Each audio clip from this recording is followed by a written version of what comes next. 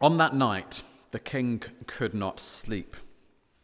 And he gave orders to bring the book of the memorable deeds, the Chronicles, and they were read before the king. And it was found written how Mordecai had told about Bigthana and Teresh, two of the king's eunuchs, who guarded the threshold, and who had sought to lay hands on King Ahasuerus. And the king said, "What honor or distinction has been bestowed on Mordecai for this?" The king's young men who attended him said, "Nothing has been done for him." And the king said, "Who is in the court?" Now Haman had just entered the outer court of the king's palace to speak to the king about having Mordecai hanged on the gallows that he had prepared for him. And the king's young men told him, "Haman is there, standing in the court." And the king said, "Let him come in." So Haman came in, and the king said to him, "What should be done to the man whom the king delights to honor?" And Haman said to himself, "Whom would the king delight to honor more than me?" And Haman said to the king, "For the man whom the king delights to honor, let royal robes be brought, which the king has worn, and the horse that the king has ridden, and on whose head a royal crown is set.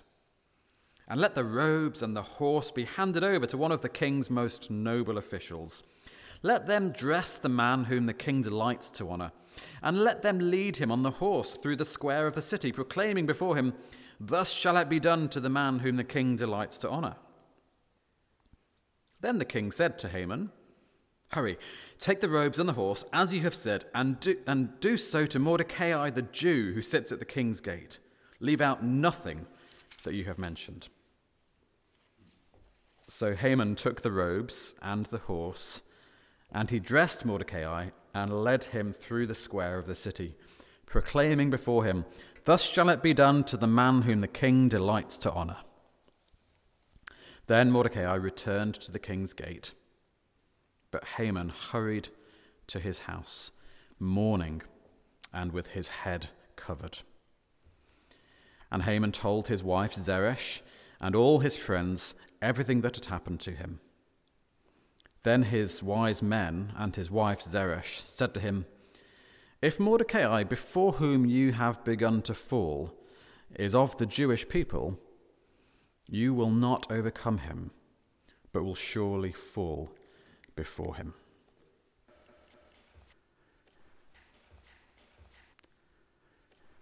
So with Esther chapter 6 open, we'll pray. We thank you, our Heavenly Father, that you have given us a precious gift in your word. And as we read your word, we are strangely helped to be attracted to you, because how you work and what you say can be very strange in our ears. It doesn't conform to how sometimes we see life, and particularly how we see cultural life and our day-to-day experience. So, Lord, give us ears to hear. Give us hearts open to receive your word, and help us to surrender our lives to you as we live out to your glory in the coming week. In Jesus' name, amen. So the very pleased and wicked Haman strides powerfully towards the palace in the early morning. His aim was to get the king to agree to the cruel, unjust execution of Mordecai. Haman, I think, joyfully anticipates the death of Mordecai on the 75-foot gallows pole or stake he has built. Haman believes that no one or nothing can stop him. The problem was that Haman couldn't see the past, couldn't see the present, and couldn't see the future.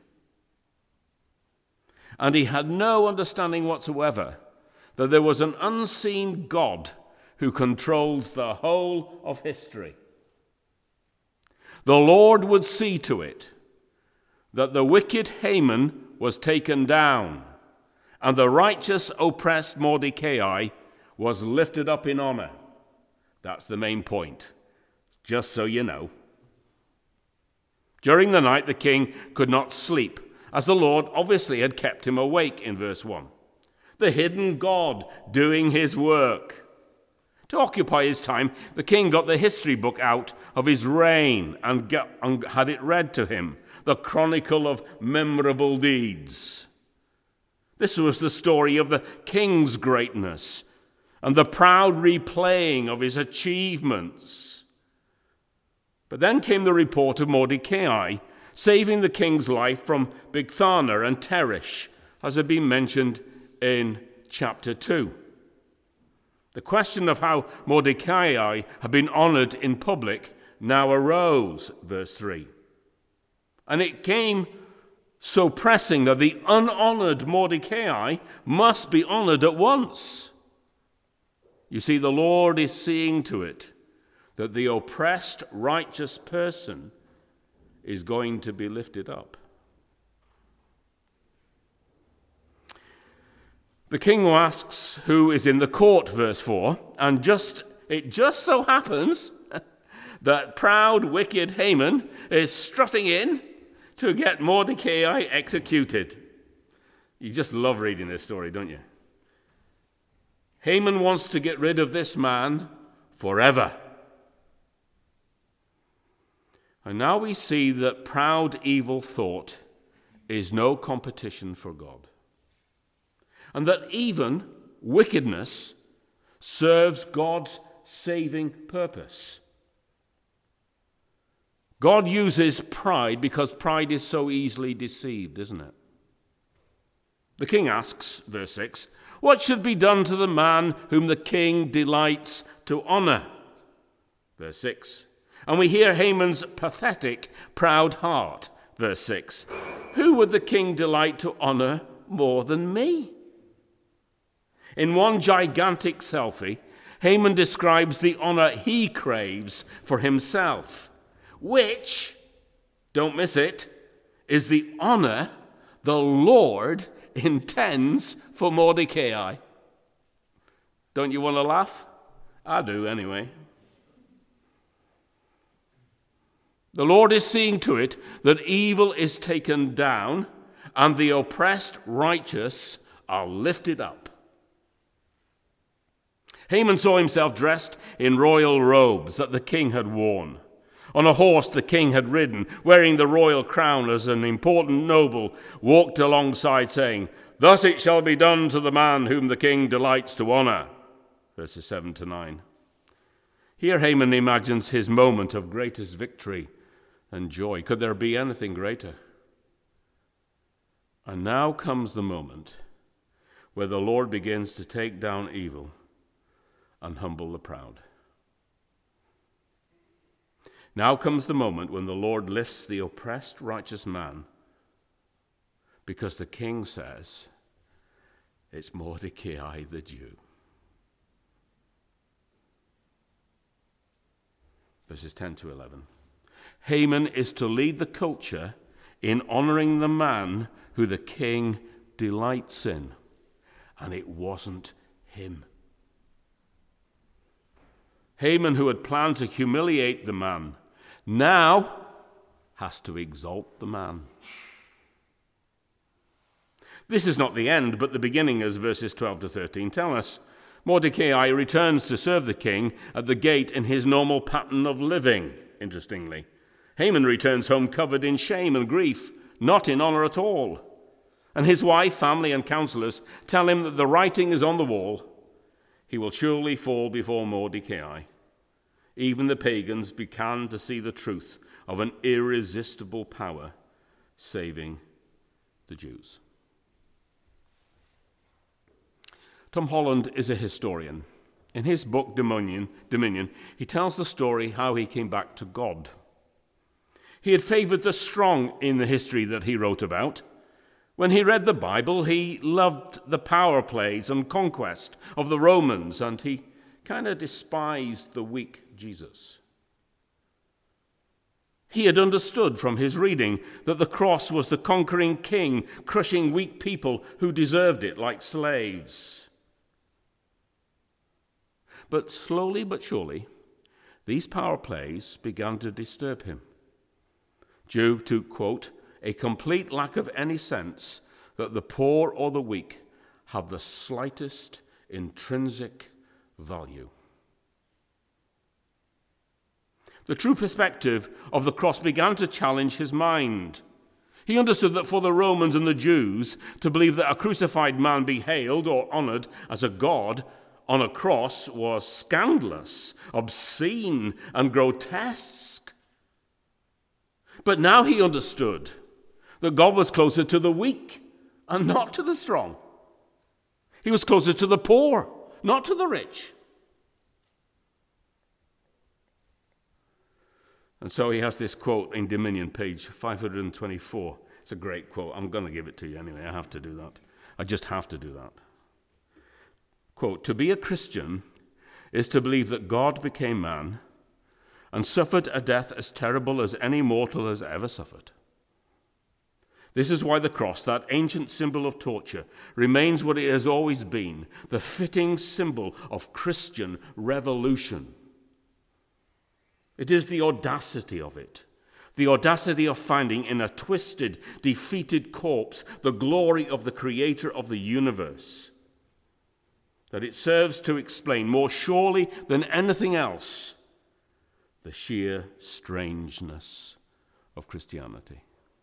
The sheer strangeness of Christianity. End quote.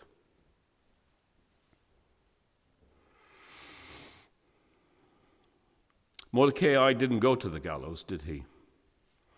But in salvation history, as we move along hundreds and hundreds of years, the Son of God did. Impaled on a cross for you and for me. The oppressed righteous man hangs on the gallows, and get it, we built. As sinners, we proudly wanted rid of Jesus forever. And the Lord has used our wickedness, if I may put it that way, to save us from our sin. The man most despised by humanity is now exalted in heaven. That is what God has done to the man he delights in. So you know these words, but I'm going to read them to you when I find them. Philippians chapter 2. Let this mind be in you that was also in Christ Jesus, who though he was in the form of God, did not count equality with God a thing to be grasped, but emptied himself by taking the form of a slave, literally, being born in the likeness of men, and being found in human form, he humbled himself by becoming obedient to the point of death, even death on a cross. Therefore God has highly exalted him and bestowed on him the name that is above every name, so that at the name of Jesus every knee should bow, in heaven and on earth and under the earth, and every tongue confess that Jesus Christ is Lord, to the glory of God the Father. The wonderful strangeness of the sovereign God saving us. We are all Haman in the story by nature. We need to understand that. And we are all Mordecai by God's grace in Christ. So I was glad that Jeremy actually read Luke chapter 18, because it's actually in my notes. And I did a little dance when he read it, though not that you saw. The Pharisee and the publican. A man exalting himself, strutting his stuff before God. And he went home, not right with God, and a very unhappy man. The tax collector, if you'd had seen him, and if he was in Egbert on a Sunday morning, you might have actually, I said, oh dear, I think I'll be staying away from this guy. He's beating his breast. God, be merciful to me, a sinner. And as a man humbles himself and reaches out to the God of grace and mercy, he is exalted within himself. He is made right with God in the temple and goes home justified. He goes home happy. Oh, the strangeness of it. If you're a Christian this evening, you will identify with what I've just said. There came a time when we had to humble ourselves and just own up that we were sinners and we deserved God's condemnation. Yes, we had to own up to it. We had to humble ourselves, and down we went, and then we got exalted spiritually, made alive, the Bible says, brought into the presence of God and calling him our Father. But one day, of course, with this prospect, as we will see by the end, I am nearly finished, but by the end, we will be exalted into the presence of God as Jesus is. Oh, the strangeness of Christianity.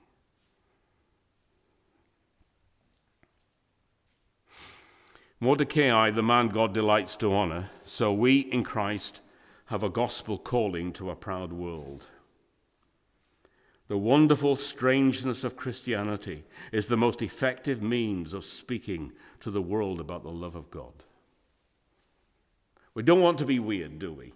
All right? So we end up wearing the same kind of clothes the culture wears because we don't want to be weird. But we don't want to be cool either, do we? Because that means I'm working for cultural acceptance. That is not going to exalt God, is it? No, we have a calling. We have to be strange, wonderfully, joyfully strange in a good way. Listen to Paul in 1 Corinthians chapter 1. Instead, God has chosen what is foolish in the world to shame the wise. God has chosen what is weak in the world to shame the strong. God has chosen what is insignificant and despised in the world, what is viewed as nothing, to bring to nothing what is viewed as something, so that no one can boast in his presence. It is from him that you are in Christ Jesus, who became wisdom from God for us, our righteousness, sanctification, and redemption, in order, as it is written, let the one who boasts in the Lord. That's our calling. And finally, as Mordecai, the man God delights to honor spiritually, as the spiritual Mordecai is the man or women God delights to honor, so in the glorious Christ, we have a glorious destiny. We have a glorious destiny. He is exalted above us right now, isn't he? You believe that? So do I. One day he will reappear, won't he? I hope you believe that too. And if we are in Christ, we will appear with him. How about that? If you have been raised with Christ, seek the things that are above, where Christ is seated at the right hand of God. Set your minds on things that are above, not on things that are on earth. For you have died, and your life is hidden with Christ in God. We're safe and secure. There's a mystery to our lives. There is a mysterious strangeness to our lives. But when Christ, who is your life, appears, then you also will appear with him in glory. But what does God the Father, in God the Son and God the Spirit, how does he delight to honor us? Ultimately, the pinnacle of it all is taking a redeemed humanity, of which you and I are included, if we are in Christ, and display us before all the unbelieving world that has ever existed, and all the devils and the demons. And he says, there is my glory. There is my victory.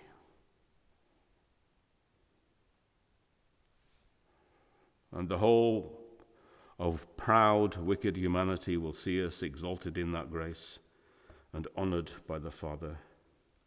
And the whole proud, wicked humanity will be told to leave. They exalted themselves against God, and he will humble.